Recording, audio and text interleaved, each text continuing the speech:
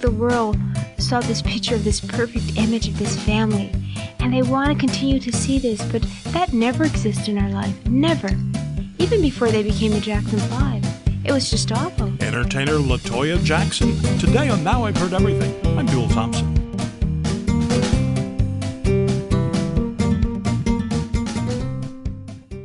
She was born into what would become one of America's most famous music families. LaToya Jackson is the fifth and middle child of the Jackson family, less well known perhaps than the Jackson 5 or her brother Michael or her sister Janet. LaToya carved out her own niche in the music business. But ultimately, thanks largely to LaToya, America learned about the private side of the Jackson family, the side that the fan magazines didn't want to write about. It was the story of the domestic abuse in the family.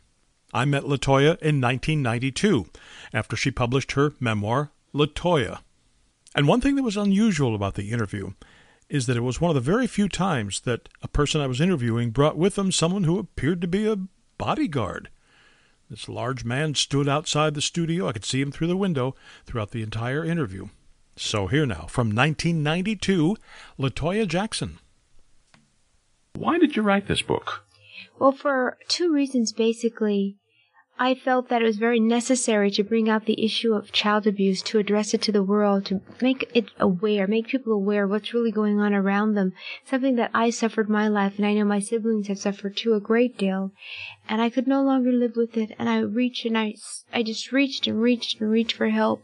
And my mother was never there to help me. She didn't want to. She would say to me, yes, your father did these things to you, but you're never to mention these things.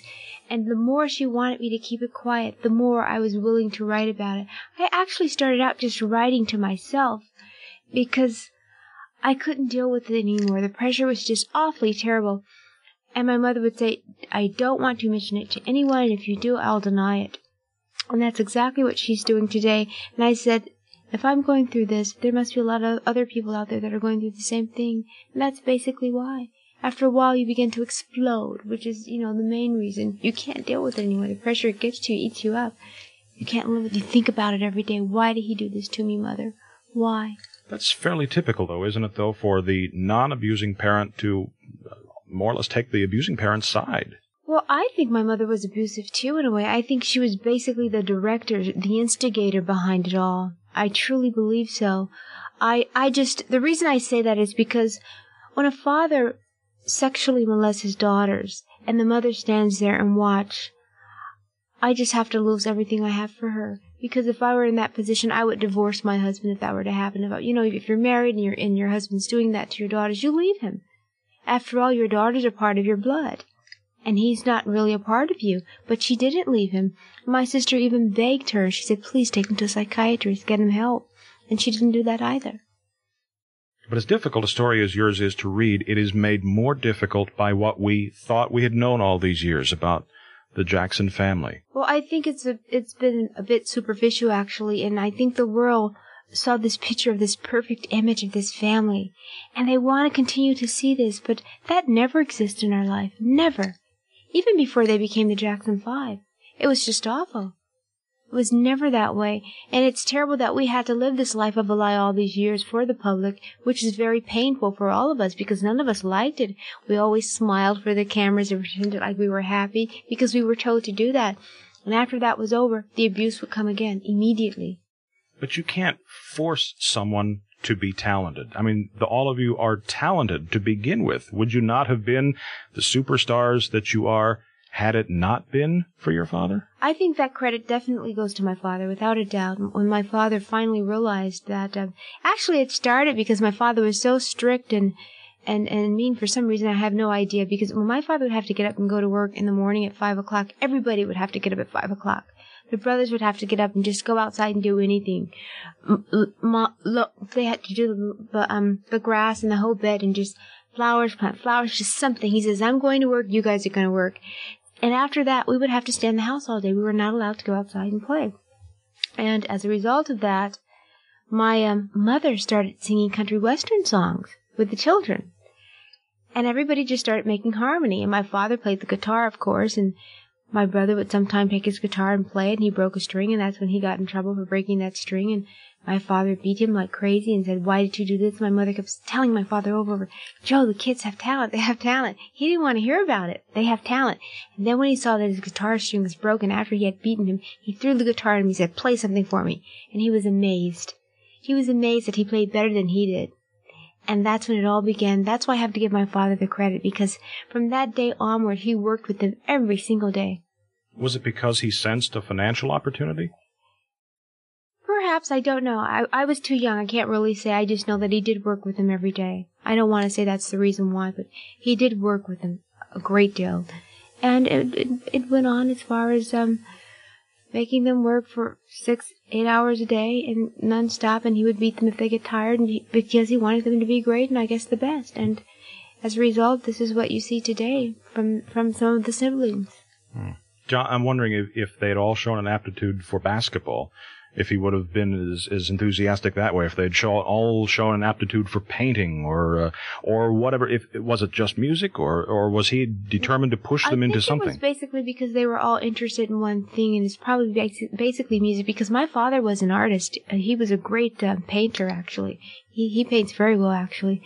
And my brother, Jackie, was offered at a very, very young age to play professional baseball. So it was basically the acting, because my father didn't care about those things. It was just the singing, actually.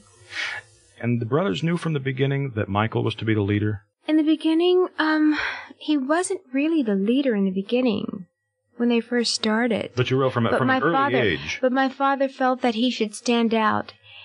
And he had that special charisma that was very, very unique, very unusual.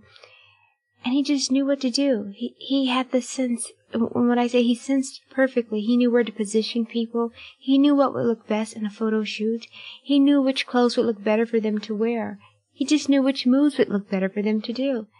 And as a result of that, they began to win everything they went out to do, all the contests, it was amazing. There's a lot of legends that have grown up, a lot of myths, things that we all thought were true because we read them in those magazines, we read them in the papers, that now you tell us weren't quite what we thought they were. Oh no, we're not. Those legends made up by the folks at Motown. You didn't grow up in a ghetto. No, we did not. No. And did the Supremes discover the Jackson 5? Well, no, not really. The Supremes did not discover the Jackson 5. That's another one. Well, actually, the Jackson 5 were discovered actually by two people. Gladys Knight, who had asked my father to take them to Motown, which in fact he did not at that particular time. And then later, Bobby Taylor. There's a group called Bobby Taylor and the Vancouvers. And the Vancouvers are Cheech and Chong, and Bobby Taylor was the lead singer. So actually, they're the ones who took them actually to Motown. It was Bobby Taylor who says, "I'm taking you there. You guys are too good."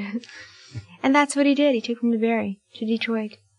And Barry liked him immediately, and he signed them, and there they were. And then Diana Ross, of course, introduced them to the world because she was very well known at that particular time. After this short break, LaToya Jackson explains what she thinks Michael's videos were actually all about.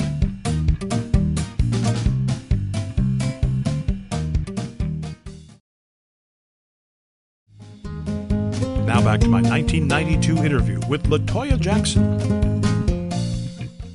I hope I'm not giving away too much about either one of us, but I'm about your age, and it doesn't feel possible that it was that many years ago that I was watching the Jackson 5 on TV, and Michael out in front, a little short Michael strutting his stuff. It doesn't seem that. It seems like it was just a day or two ago. It's amazing. It seems like a day because I looked on the television and said, "Oh my God, it's August 29th. It's Michael's birthday," because he's a year younger than I am. I said, "Oh gosh, time's fly." Now, you mentioned in the book that he has become more than just a superstar. He's a phenomenon now. Does that put more pressure on you? No, not at all. No. I think we all have different careers. And I think that Michael is probably one of the best entertainers in the world. I think he's absolutely phenomenal. And I have a great deal of respect for what he does. So, no, I'm very happy for him. No pressure at all. You got some very difficult response when the hardcover of your book came out. It was a difficult time for you in many ways. In some cases, yes. Has the reception to it's this very time different. People have turned around now. It's amazing how people can turn around. In the beginning, I think people were shocked. And they couldn't accept it. They didn't want to accept it. They still want to believe that this was this perfect image, this family that we lived with, that I grew up with. They want to believe it was just this wonderful thing. And they didn't want to hear anything else. And they refused to accept the truth. But then later on they began to realize, oh, wait a minute. If you start watching the behaviors of the children, everyone's quiet and shy and withdrawn. There's a reason for all of this. There's a reason for the things that they do. There's a reason why Michael's videos are so strange and weird. I think vicariously he's living his life through his videos, through my father, of what's going on. He's bringing out that anger and that hatred. I could be very wrong, but this is what I sense when I always look at his videos. I say, why is it always so much violence? Why is it always someone that's really doing terrible things to children? If you pay attention to all videos, it's always someone who wants to be larger than life and say, I'm the biggest, I'm bad, I'm great, I'm wonderful. Always that way. And see, that's the way my father was. Does it trouble you when you read things in magazines or on TV about you or about Michael, about anybody in the family that you know are false? You know somebody sat down in a dark room someplace and made this up so that they could sell a few more magazines. Does that trouble you? It used to really badly, but now you get to the point where it doesn't bother you anymore.